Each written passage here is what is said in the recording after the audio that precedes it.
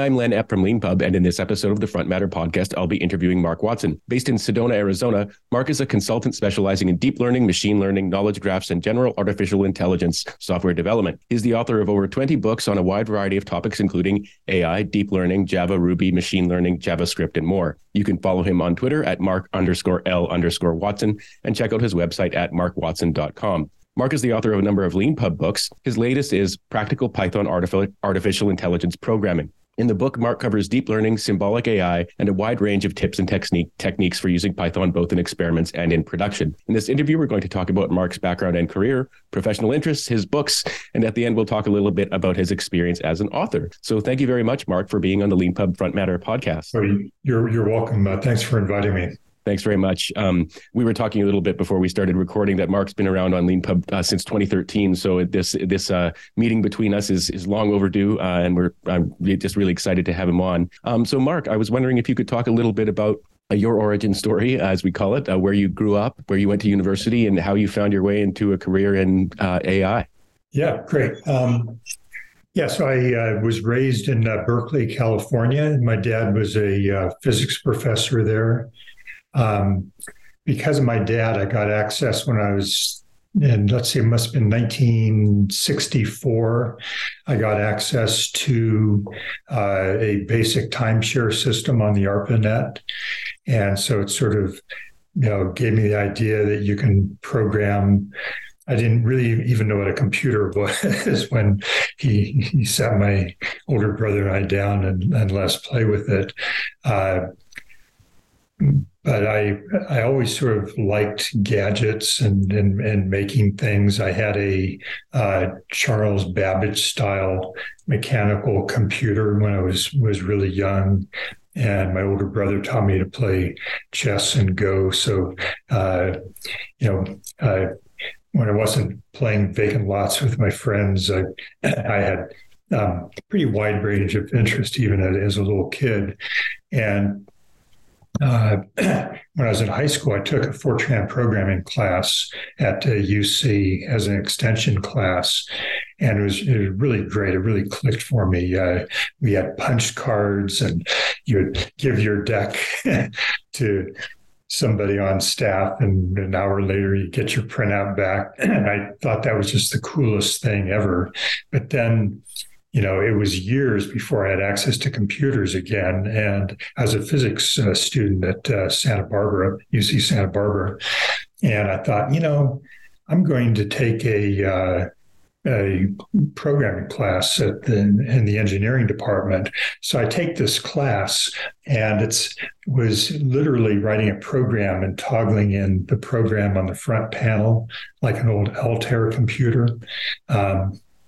I was not very impressed, but I got a bachelor's degree in physics and totally enjoyed it, but really didn't want to be a physicist.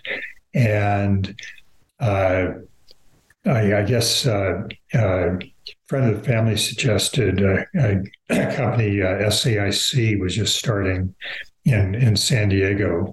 And because I had a physics degree and I knew Fortran, it was an easy hire decision for them. And I discovered I absolutely loved programming. It just was just, it didn't even seem like work for me. And I'll fast forward a little bit to I guess the late 70s. I read a book called Mind Inside Matter by Bertrand Raphael. It's about artificial intelligence. And I was just hooked. The idea that you could somehow make a computer in some way mimic human intelligence. I just love that. And in my spare time, I wrote the chess program that Apple gave away on the early Apple IIs, and I wrote a Go playing program for the Apple II that I sold, ran ads and sold it. And then I started learning Lisp on my own time. And kind of a funny story, but I by some really random coincidence, I crewed for the founder of our company. He had a big ocean racing sailboat, so I crewed for him and his family as navigator and got to know him. And during that time period, a bunch of us in the company, we only had like 20, 25 offices at the time. It was not the big company that it later grew into. We got really interested in AI, and we wanted hardware Lisp machines, which were expensive ticket items, right? And the company saw the bill and went, no way. But the founder of the company and the corporate treasurer, who had gotten his graduate degree at MIT and knew Lisp and liked me, they decided they would just buy me the darn thing, and they gave me quite a bit of time. Usually about maybe 30% of my work week, I could work on literally anything. So I did some commercial AI products, Expert System for the tool for the Xerox Lisp machine, for the Macintosh. I got really interested in artificial neural networks, and I sat on a DARPA advisory panel for a year for neural network tools. And for me, like, I was just a programmer. My business card had Mark Watson programmer on it, right? And on the DARPA panel, I was with all of the famous people who were, the pioneers in neural network theory. But the thing is, they were all academic, and I implemented all of their algorithms, and we sold a library called SAIC Ansem. And so in a practical way, I really understood their work fairly well. And around the same time, my company was building a bomb detector for the FAA, and the statisticians that were doing the modeling for that were using a linear model to try to see if there's a bomb in luggage or bomb, no bomb kind of thing. Sort of like Silicon Valley, hot dog, no hot dog classifier. And it was basically a failure. And somebody on the board of directors had seen some of my demos with neural networks and was aware of what I was doing. And they sent me up to our office in the Bay Area that was doing the contract. And in about a day, we plugged in a backprop model and it worked. And so then this was in the late 80s, right? So then I was really hooked on this. And then, by kind of accident, different opportunities come up, I really moved away from AI, and I did 2 large distributed systems. One for DARPA, it was a nuclear weapons monitoring system, worldwide sensors, and then another thing for PacBell and a bunch of other RBOCs for fraud detection. And so even though there were AI people on those projects, it was really an engineering project. And I kind of skipped something very important. Near the beginning, after they got me the Lisp machine, I wanted to very much get some government contracts and do AI work and not have my company pay for it. Out of internal research and development funds. And so I got the idea that I should write a book. And I met through social connections, Bill Gladstone. He had a big agent company in Del Mar, close to by where my wife and I lived with our family. And make a long story short, he sold a contract to Springer Verlag, and I had this book idea. Now, tell me, as a publishing professional, if you think this is a bad title. The title of the book was Common Lisp Modules, like libraries. And my editor, she was no, your book is about neural networks and chaos theory. So she kind of named it Artificial Intelligence in the Era of Neural Networks and Chaos Theory. And I learned a lesson there. And so, anyway, just writing one book really opened things up for me, opportunity-wise, because I only had a bachelor's degree and was in the wrong field in physics, not computer science. And so that was great. That really kind of kick-started my career. And I wrote, I guess, about 10 books for McGraw-Hill and Springer Verlag, Morgan Kaufmann, John Wiley. And it was always kind of fun. I mean, like when Carol and the kids were sitting around watching TV at night, I would, as often as not, be in the same room working on a book, which I found a little bit more interesting than TV. And so, anyway, I got to be pushing 50, and my wife and I decided we really didn't want to be in the rat race anymore. And so we moved from San Diego to Sedona, Arizona, beautiful place up in the mountains, bought a little tiny house here and thought we would kind of retire. And I had an idea that I would do some writing and whatnot. And so for years, I got out of the habit. I think my last book was for A Press. That was published like in hardcover form. But I really got tired of having to do what a publisher wanted me to do as far as content and whatnot. I was always pretty agreeable, but I didn't really feel like I had the freedom. And it was, I think, around 2003, Lawrence Lessig started Creative Commons license. And I had written a book that did pretty well. It was my first Java AI book. And I was supposed to write a second edition of that. But I started working remotely for a AI startup company, which totally got my juices flowing. I didn't really want to do anything else. So I ended up not finishing that book. And the publisher, Morgan Kaufmann, I cannot believe how generous they were. They let me keep the advance and they turned back the rights of the book to me. Just wonderful people. And so when that startup went bankrupt, as so many of them do, I thought, I'm going to finish that book. And I wrote it, released the second edition with the Creative Commons license. And Lawrence Lessig made me the second Creative Commoners. They would feature for a couple months. The first guy was Lasseter, I think his name was. He was a movie director who did Waking Life and a bunch of really cool movies.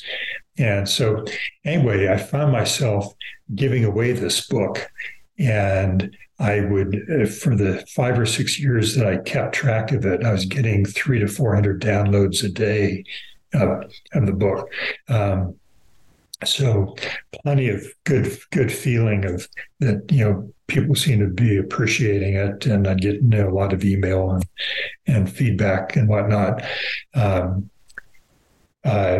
And I guess I kept going in and out of this period where I would not work for 6 months and go hiking and kayaking and whatever you do up in the mountains. And then I'd get really bored and go back to work.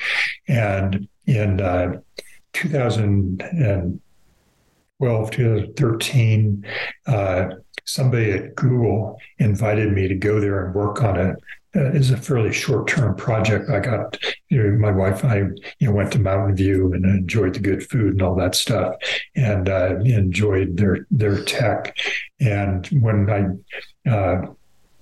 got back home from doing that, I decided that I really liked writing. And that's about the time that I discovered LeanPub.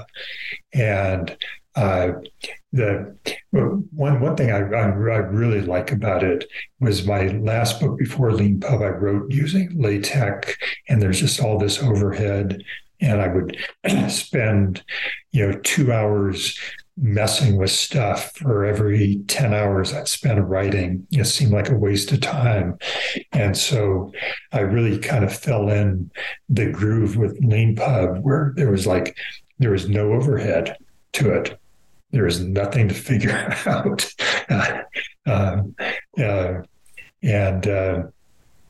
And so for quite a while, I basically just wrote, and I eventually I took a job at Capital One several years after that, running a deep learning team.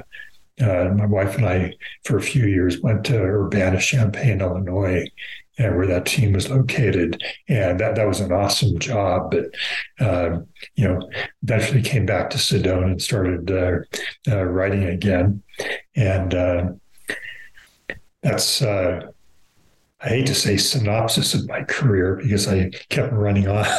Yeah, no. That was a really fantastic story, and there's a lot I actually want to try and ask you about, and I'll try and do it in as coherent a manner as I can. But just before we sort of maybe go back to the beginning, and I guess that's sort of what I'd like to do is sort of the theme of like commercial AI throughout the decades would be what I'd like to, through your personal, very hands-on experience with it. But before we do that, though, you had this great line, I think, on one of your recent blog posts where you call yourself you're currently a gentleman computer scientist. Yeah, make me laugh out loud because that's just an awesome way of putting it. But I believe you're currently you do some consulting for a South Korean company called Mind AI. Yeah, that's correct. Okay. I originally actually I started with them about 9 months ago when I did one large technical task. They had this huge Common Lisp application, and I did some work on breaking it up so they could horizontally scale it. But when I finished that, I didn't really feel like being a developer. I'm in my 70s, right? So I get to do what I want, and so right now I'm really just an advisor, which really means I spend a lot of time on Zoom with them.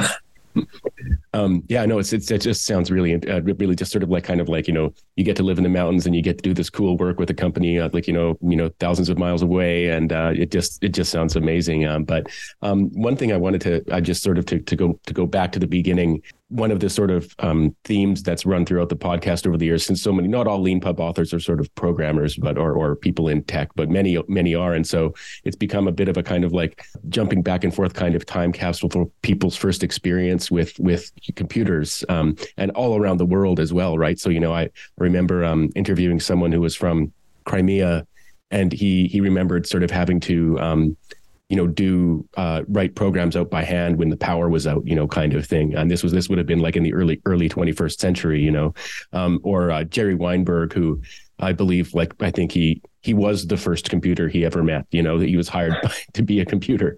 But so your first experience with a computer, and but by the way, a very common experience is a parent often bringing the computer into the home, and then the sort of person just becomes sort of enamored with it. But in your experience, you were taken to ARPANET.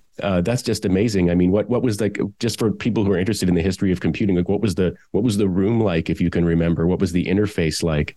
I'm pretty sure it was on the Berkeley campus in the physics department, and there was a teletype with yellow paper tape, and when something would work, we could punch out paper tape that could then be fed back in. That was the local storage.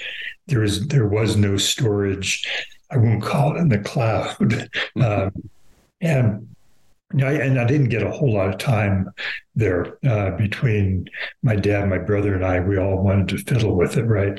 My dad's 101, and he still is a computer geek. Oh, wow. He does video editing. He likes to do. I worked before we moved to Sedona. I had like a midlife crisis job where I worked at Angel Studios on Nintendo video games, and I was a tech lead on a virtual reality project for Disney, which was really quite grand. Big motion platform, dinosaurs, wraparound screens, reality engines, and whatnot,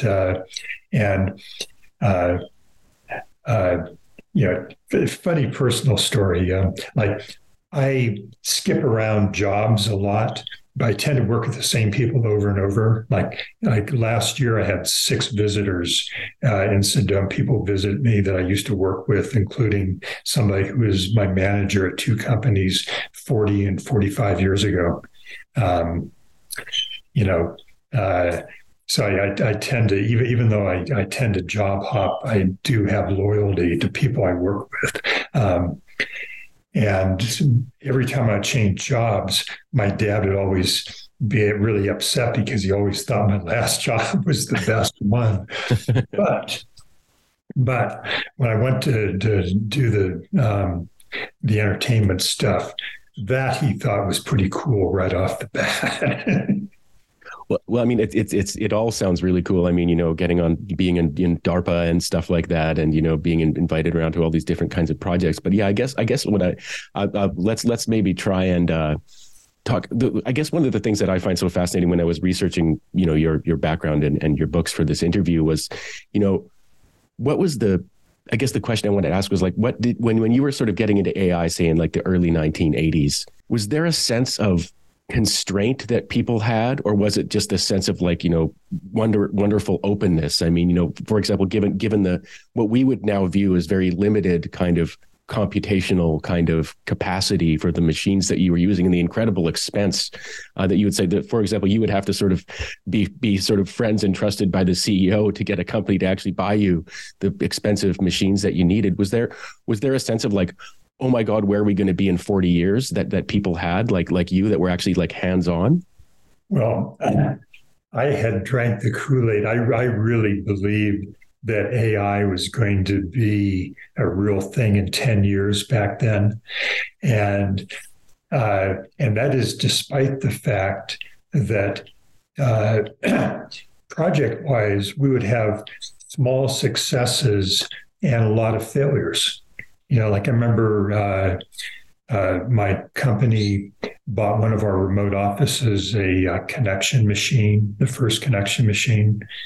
And everybody was so enthusiastic about that, but it turned out it was very difficult to write code for. And just, many sort of AI type projects really didn't pan out. And I was really pretty lucky because nobody ever got mad at me when a project didn't work, and sometimes they did. Right? And I guess to kind of drill into the detail, though, for example, like let's say let's of all the many interesting things you mentioned, using kind of AI to see if there's bombs in suitcases or in luggage or in I don't know, pallets going into airplanes that you were doing in the mid to late 80s that you mentioned. What do you mean? What do we mean when we're saying AI in that kind of very, very commercial? I mean, it couldn't be more practical kind of context. Yeah, well, I would say the use of AI in that context is more marketing than substance, because if you look at the actual code that I contributed to that project, it was probably 250 lines of C++ code. And, so it was like nothing. I mean, it was like, a lot of effort put into learning, which kind of models to use and whatnot. And so that was like a gift that basically just something that worked out really easy. Like a painful example, there were multiple divisions in my company that wanted to get a contract for an AI battlefield advisor. and system. We were a defense contractor. And it was like we spent just tons of money trying to, and I was a very small cog in that wheel, but we really put a lot of effort into it and didn't get a contract. Some other bigger defense contractor got the contract, and the whole thing was a failure. I mean, they didn't really get anything out of it, and so so there was a lot of excitement, and I can't remember exactly when it was, but it really people they call it the first AI winter.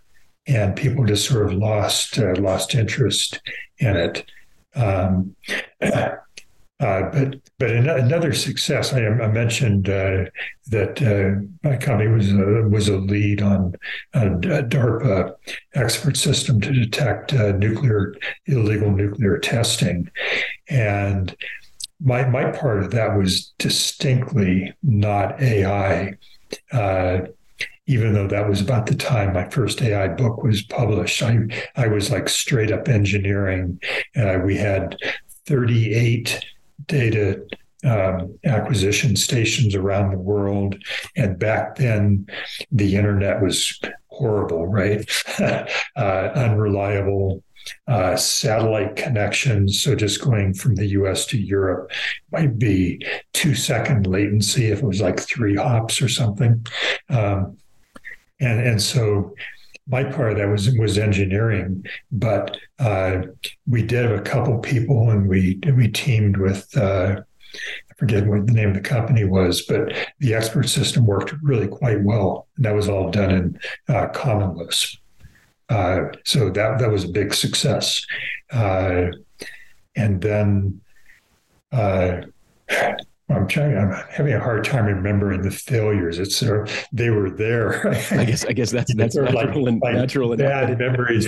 Yeah, no, but it is interesting to think about, the sense of potential. And just excitement. I mean, you mentioned it very straightforwardly that sometimes when people talk about AI being in a project, that's marketing, and that's definitely true to this day. I actually know someone who works for a sort of relatively well-funded startup, not in anything. I mean, it's not in anything AI related, and there was a sort of grumpy investor who was like, "Can you make this AI somehow?" So that's still new to this day. And I can imagine when we talk about marketing, particularly in those contexts, it's not just kind of like necessarily cynical marketing. It's a kind of positioning, right?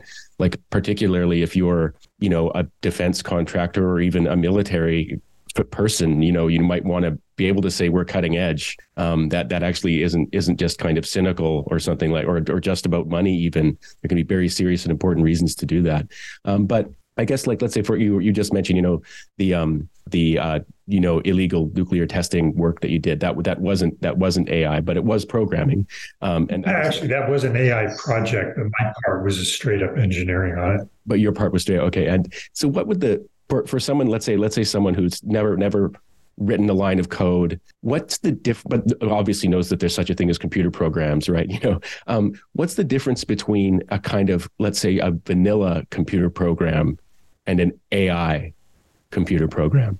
It's almost what problem you're trying to solve. I mean, I spent a lot of time doing natural language processing, trying to extract structured data automatically out of text, newspaper articles, documents, whatever, and that was really kind of hit and miss, and something that. This is really important, I think, to the broad topic of artificial intelligence, and that is scaling things from little demos that people look at the demo and they go, "Oh, that is fantastic," to scaling it to a real world problem, and then it failed. I off and on, for probably 15 years, mostly off, but cumulatively years of my time was spent we're doing conventional symbolic natural language processing and little bits of success, failure, poor, things that just wouldn't scale. And when we entered the world of deep learning, suddenly things that were very difficult, things like anaphora resolution, that's like resolving pronouns and text to proper nouns, a paragraph or two back. That's a pretty important problem. A friend of mine at Google, she got her PhD at MIT just on that one thing, and very difficult. You fast forward to maybe 4 years ago when Google first did their Transformers paper, and one of the first Transformers was called BERT. And BERT basically solved anaphora resolution. I mean, BERT took advantage of the problem with machine learning and deep learning getting training data. They had an infinite amount of training data, because what they would do is they would take text from the web, from published books, and they would randomly remove words from the text and put in a marker token, and then train it as a sequence model as it's reading the text character by character or token by token or word by word. It would train it to estimate probability distribution of what words would go in that empty slot. And so for the first time ever, there was basically free training data. You didn't have to do any human labor involved in it. And so BERT, one thing, the transformer models were a very clever idea, and all the free training data you wanted. Suddenly, this very difficult problem that I had worked on, my friend had gotten her degree doing it, suddenly it's a solved problem. And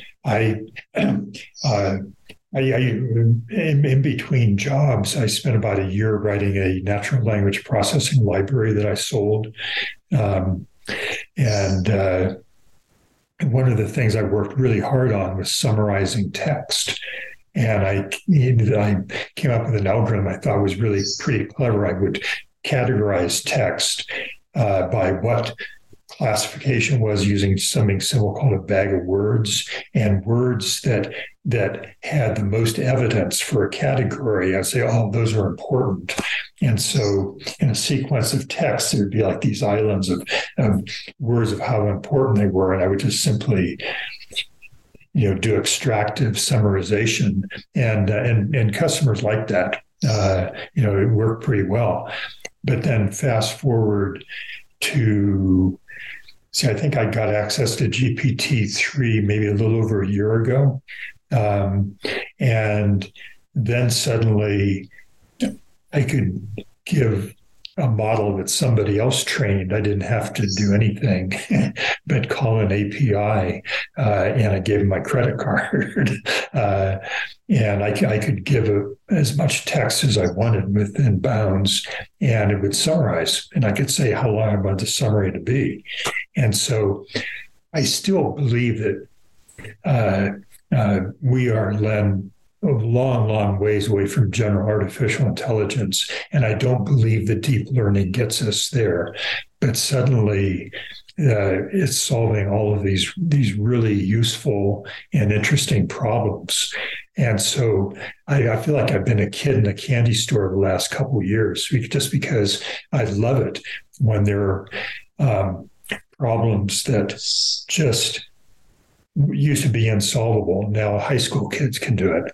And in my LeanPub book, it was published a few weeks ago, I made a comment in it that I have a U.S. patent on assigning human readable names to clusters when you do k-means clustering, and it was just some ideas that my team and I kicked around, and we didn't really do much with it, but we got a patent for it. And so then, like 5 years later, I was reading some documentation. I forget which, I think it was for Hugging Face, some examples.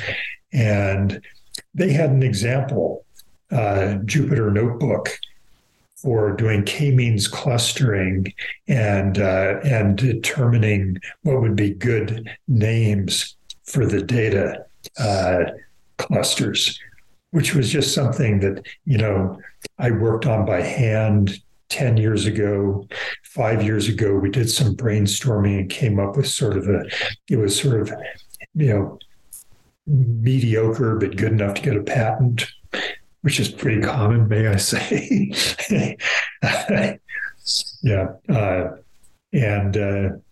So to me, it's just exciting that we can do stuff that we didn't be able to do before. Yeah, no, it's super fascinating, and I love how when I asked you sort of what's the difference between sort of a normal program and AI, you immediately went to sort of a certain kind of scaling, but also just language and symbols and symbolic AI, which I know you mentioned in your book is good old fashioned AI and things like that. But the kind of, when we're talking about there's a kind of scaling you mentioned that sort of started to happen that I think probably sort of programmers might be more familiar with around 2010 with sort of big models and stuff like that, right? So when people think about scaling and technology, they often think, well, instead of serving 100 people, I can serve 1 million people with my app now or something like that. But there's another kind of scaling, which is the kind of thing that I hope I'm using the term kind of correctly, but like with AI, the example I always like to give of like just my background is a bit in sort of philosophy and English and stuff like that, right? And like, if I can go to you, okay, look, here's Napoleon and here's Wellington,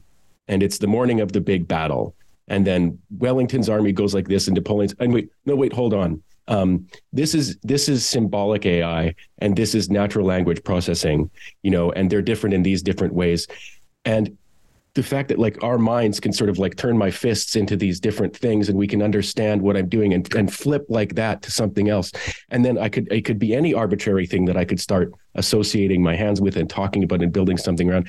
AI is the kind of programming that's sort of meant to be able to handle kind of things that you throw at it like that. And it has to have, we immediately go to sort of these anthropomorphic metaphors, some kind of understanding, what we really mean is like, effective understanding, right, at this point. And then so what's the wonderful thing that's been amazing to see, and just in the interest of time, is sort of moving on to where you do the sort of exciting time we're in now, where you can ask, Chat GPT, which for anyone listening who hasn't heard about it, basically there's this company called OpenAI that has this sort of software out there that's very good at answering prompts that people can give it through a relatively recently released sort of chat style interface.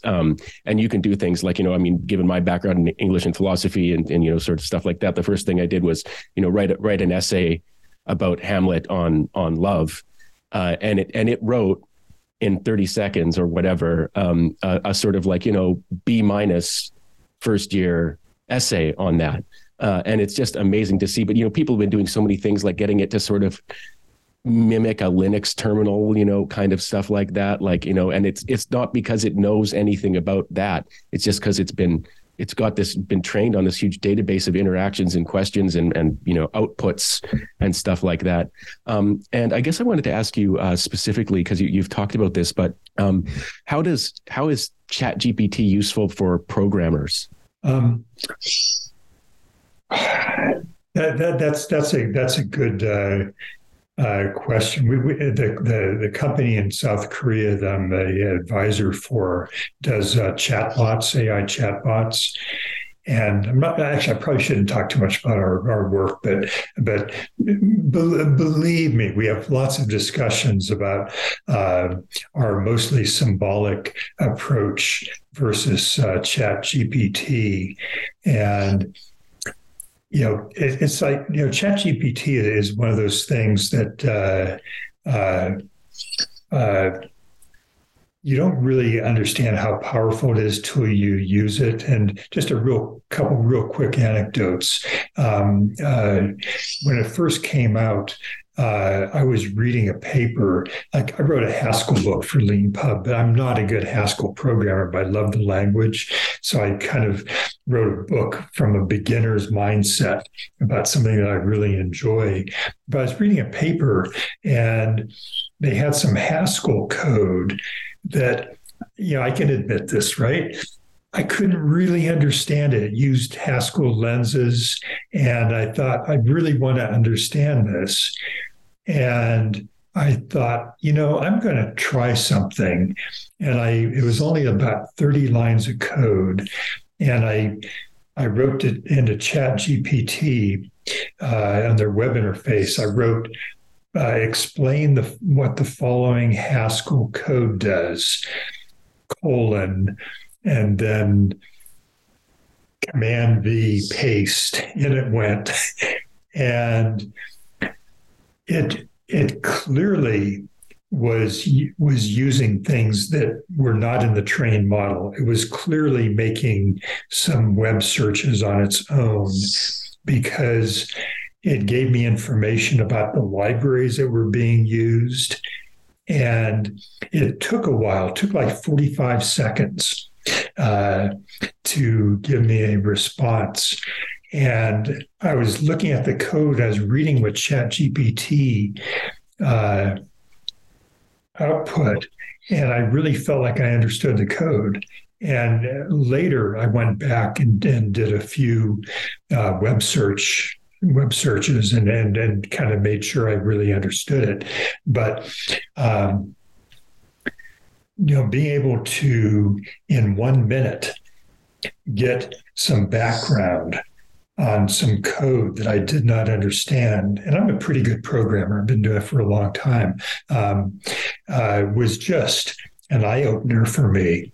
And the other thing that just absolutely amazed me was I was just kicking the tires, and I said, please write a poem in the style of Elizabeth Bishop about my pet parrot that escaped out the window. And it wrote a really nice poem. And it's been 20 years since I've read Elizabeth Bishop, and I think the style maybe was sort of there. And I thought, this is really cool. And then a friend and his wife were over a few days later, and I was showing her this, and she was very skeptical. And she had, I can't remember the name of her favorite poem, but a modern poet. She said, could you do the same thing? And I said, well, ChatGPT is not always running. I'll see if it's running. And it was. And so I did the same thing. And she said it was very much in the style of her favorite poet.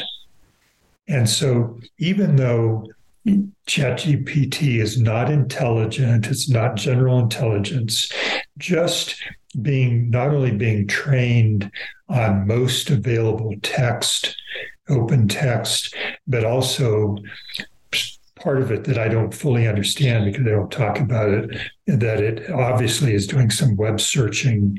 And their models have been around for about 5 years, squad type models where if you give it text, they'll answer a question, and they're clearly doing that behind the scenes. And the Bing search demo 2 days ago, clearly, that was a wonderful demo. Clearly, they're going out and doing general searches, getting text, and then using ChatGPT to process that. But to circle back to your question, what it does for a programmer, I think the best answer is explaining that arcane piece of Haskell code that was beyond my ability to understand without doing some research on my own.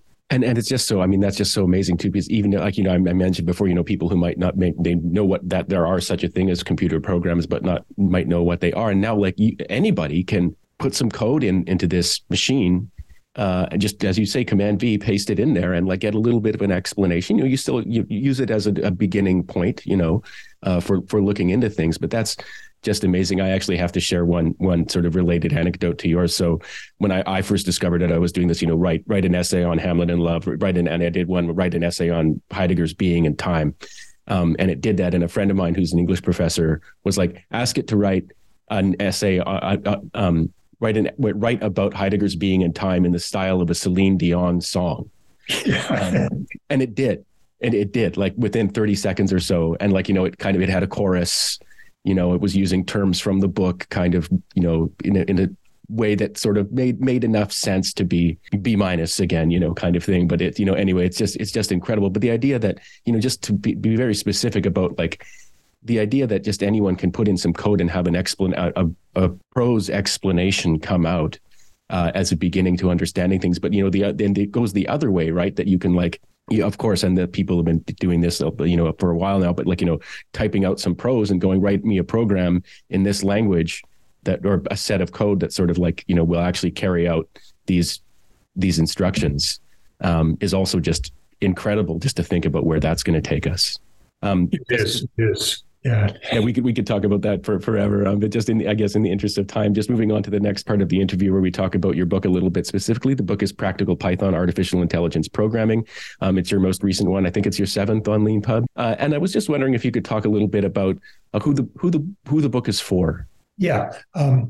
So this book was different in the sense that usually I mull over books for a long time, and I write a lot of program experiments, code, and kind of play with ideas, and then I write a book.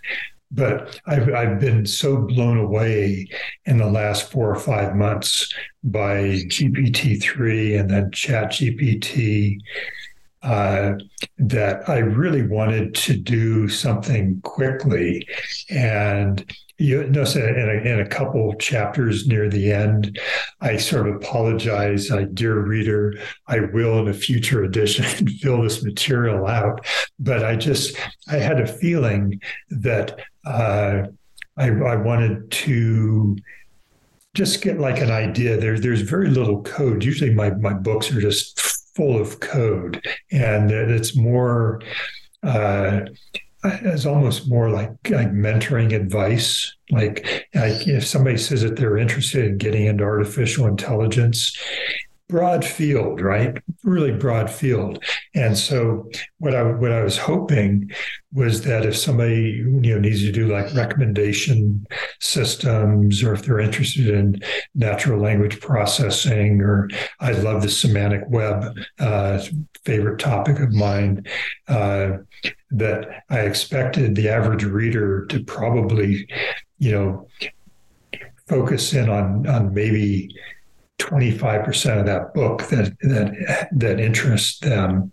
And I felt like I was in a real hurry because I felt like what I was writing would be obsolete much quicker than usual. I mean, typically, like my Java AI book, I think the last 2 editions of that I've done on LeanPub. I've discarded 3 chapters, just material I thought was old. And that's one thing I love about not printing physical books, is to be able to drop material when you think it's no longer relevant and slide in new material. I mean, can I admit that I put out I think 3 updates to my new book in the first 5 days it was out. And none of them was anything that I felt like had to have all the readers be notified that there was an update. But it was just like, so I got a really nice series of emails from one person in particular I didn't know that was really jazzed about something. And he said, oh, by the way, I found a typo, so the typo was fixed. And it was a wonderful feeling that people who, read the book for free online, which I love having that available, or got a copy for the book reader, would have that fix in it.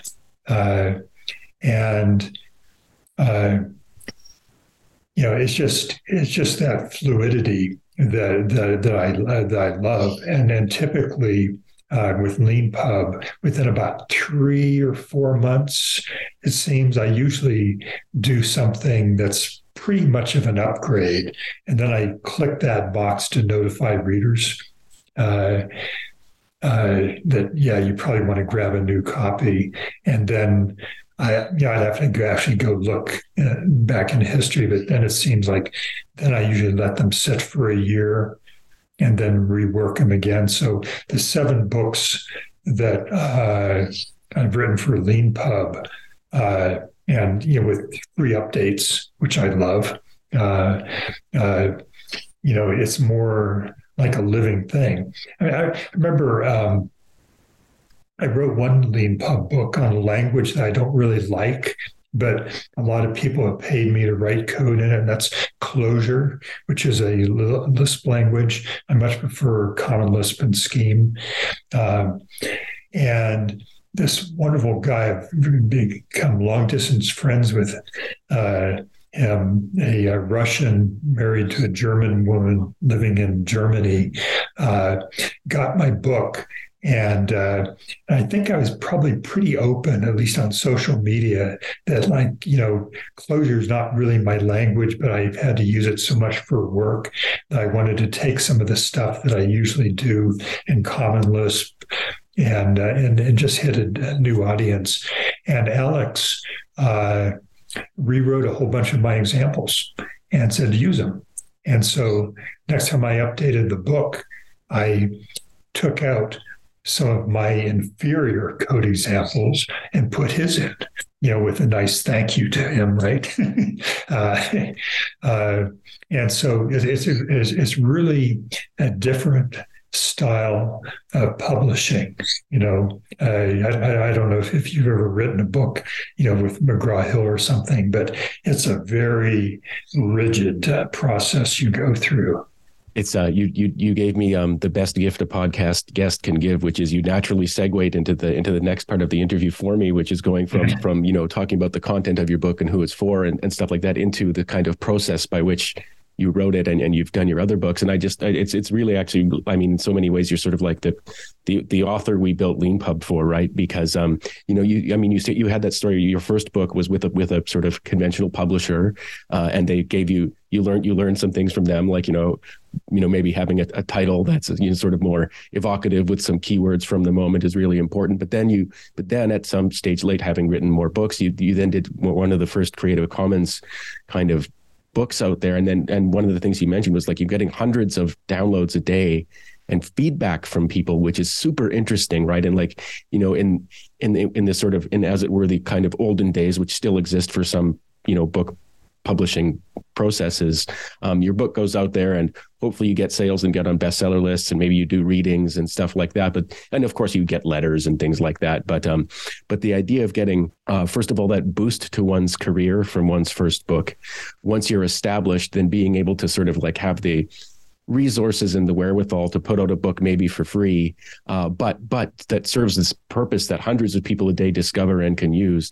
And then to sort of like kind of go with Galaxy Brain and sort of move to LeanPub, where like I want to be able to sort of like update it 5 times in a week. And, I want to sort of get feedback from people where they're helping me actually improve my book, and they're giving it to me because they want my book to be better. Or actually one experience we heard is like readers are just really bugged by something, and they're almost mad at the author, like fix this here, I did it for you, things like that. And it is really amazing that world that one can be in, where you say with not all paper books are awesome and serve great functions and stuff like that as well. But once you really embrace that idea that you can have a book that's sort of updatable and changeable and, in a sense, kind of like collaborative, but and like in particular, like the sort of rather radical thing that you mentioned, even for a LeanPub author, which is deleting chapters because they're outdated. I think that's something that most people would much rather kind of update it. But to just note, that's not relevant anymore. That's I don't know if I've actually had anyone on the podcast sort of mention doing that before. Yeah. Well, one of the examples that I cut was a wonderful example, is a natural language interface to a relational database. And Peter Norvig, who's a really well-known guy at Google and AI, he was a tech editor on the early edition. And he said, hey, Mark, that the problem is that example is so good it makes all your other examples look and that's an example I ended up pulling out because I thought that what was a really cool technology demo was not relevant to what I thought readers would like to do. And I thought, is there any way to modernize that example? And I went, no. And so pull the plug on it. Yeah, but it's sort of like almost like an open source ethos in a way. Usually, one of the really nice things about being a writer is I've gotten to meet all kinds of people I would never get to meet if I hadn't written some books. And usually readers are really nice to me. I mean, the first 10 books I wrote for regular publishers that were printed in paper. One was a UML book, Unified Modeling Language, and I got hate mail from a reader because I had put a longer program listing in a appendix. And he was making a guesstimate of the number of trees that I had murdered, so you do get a little bit of pushback, but it's very rare. And I did something that maybe I shouldn't have done, but about maybe it's like a little over 2 years ago, I thought, I'm using a Creative Commons no commercial reuse, but otherwise reuse it with attribution. You can give it away. So if somebody buys the book and have a PDF, they can give it to their 2 colleagues at work or their brother-in-law. And with the Creative Commons license, that's okay.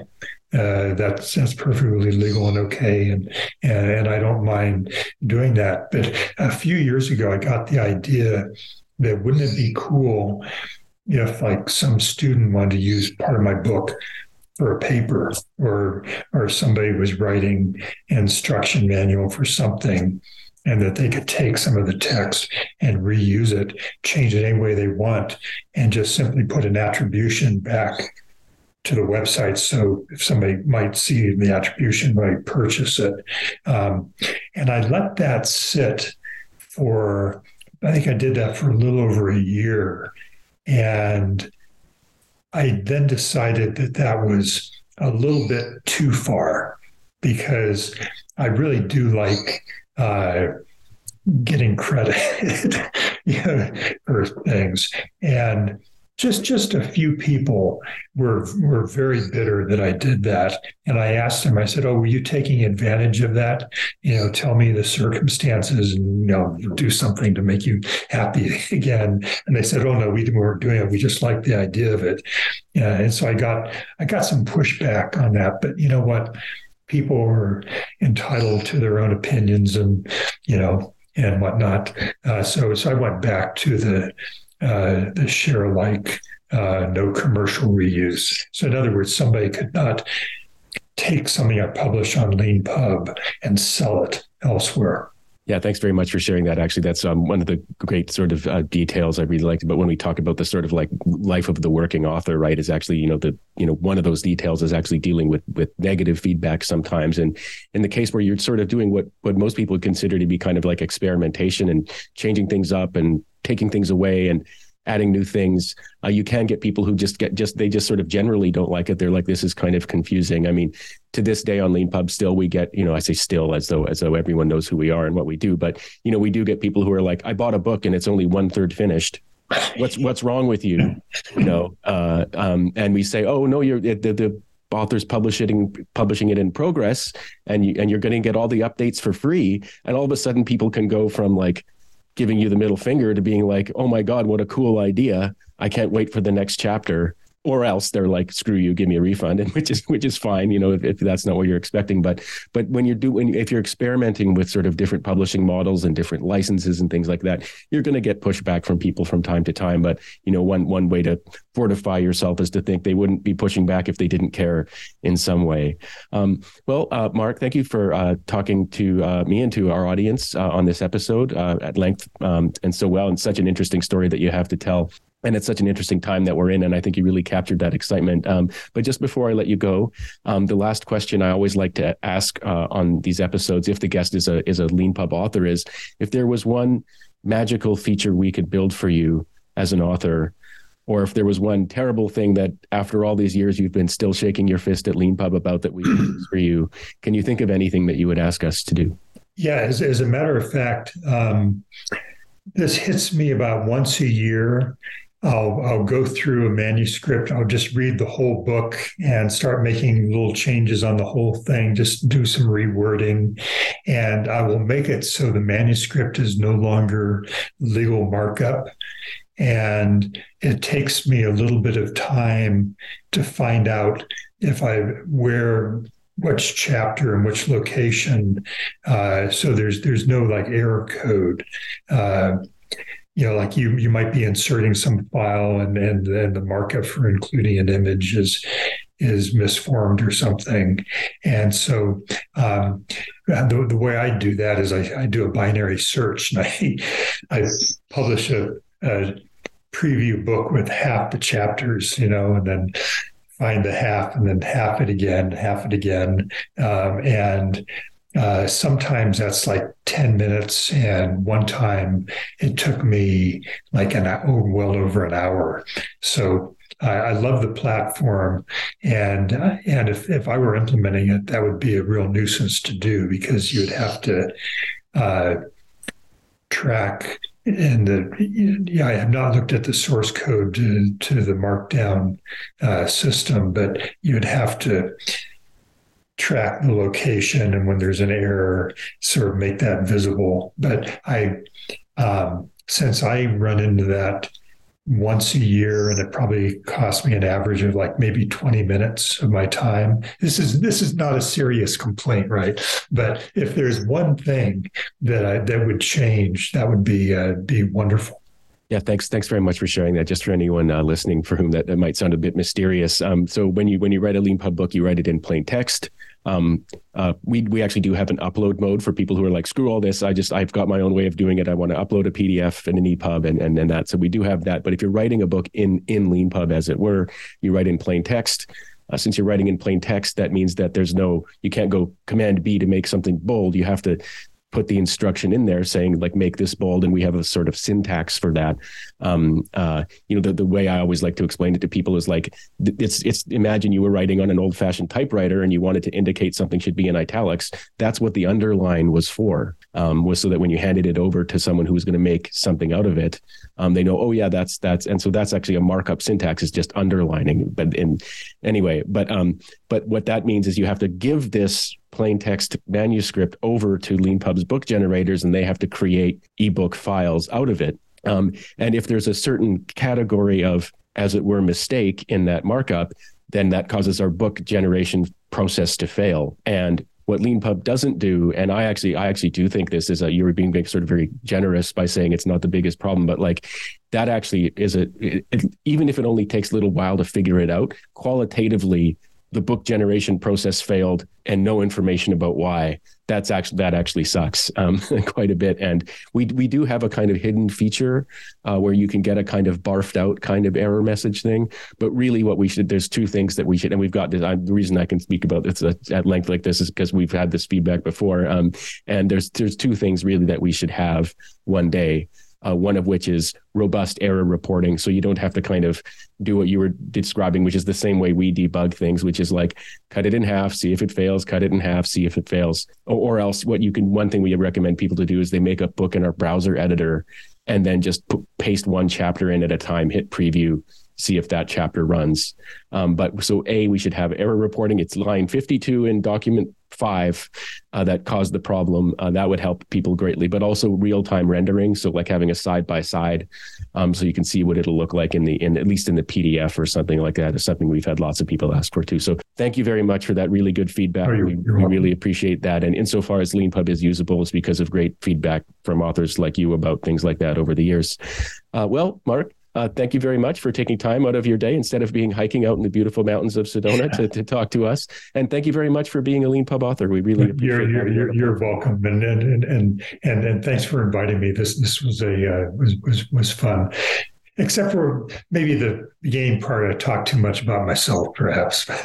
Oh no, that was wonderful. I enjoyed it, and I've got to say, as a podcast host, when you at least for me, when you've got a guest who you know they can tell a good story well, carry on as long as you like. So thanks very much for that.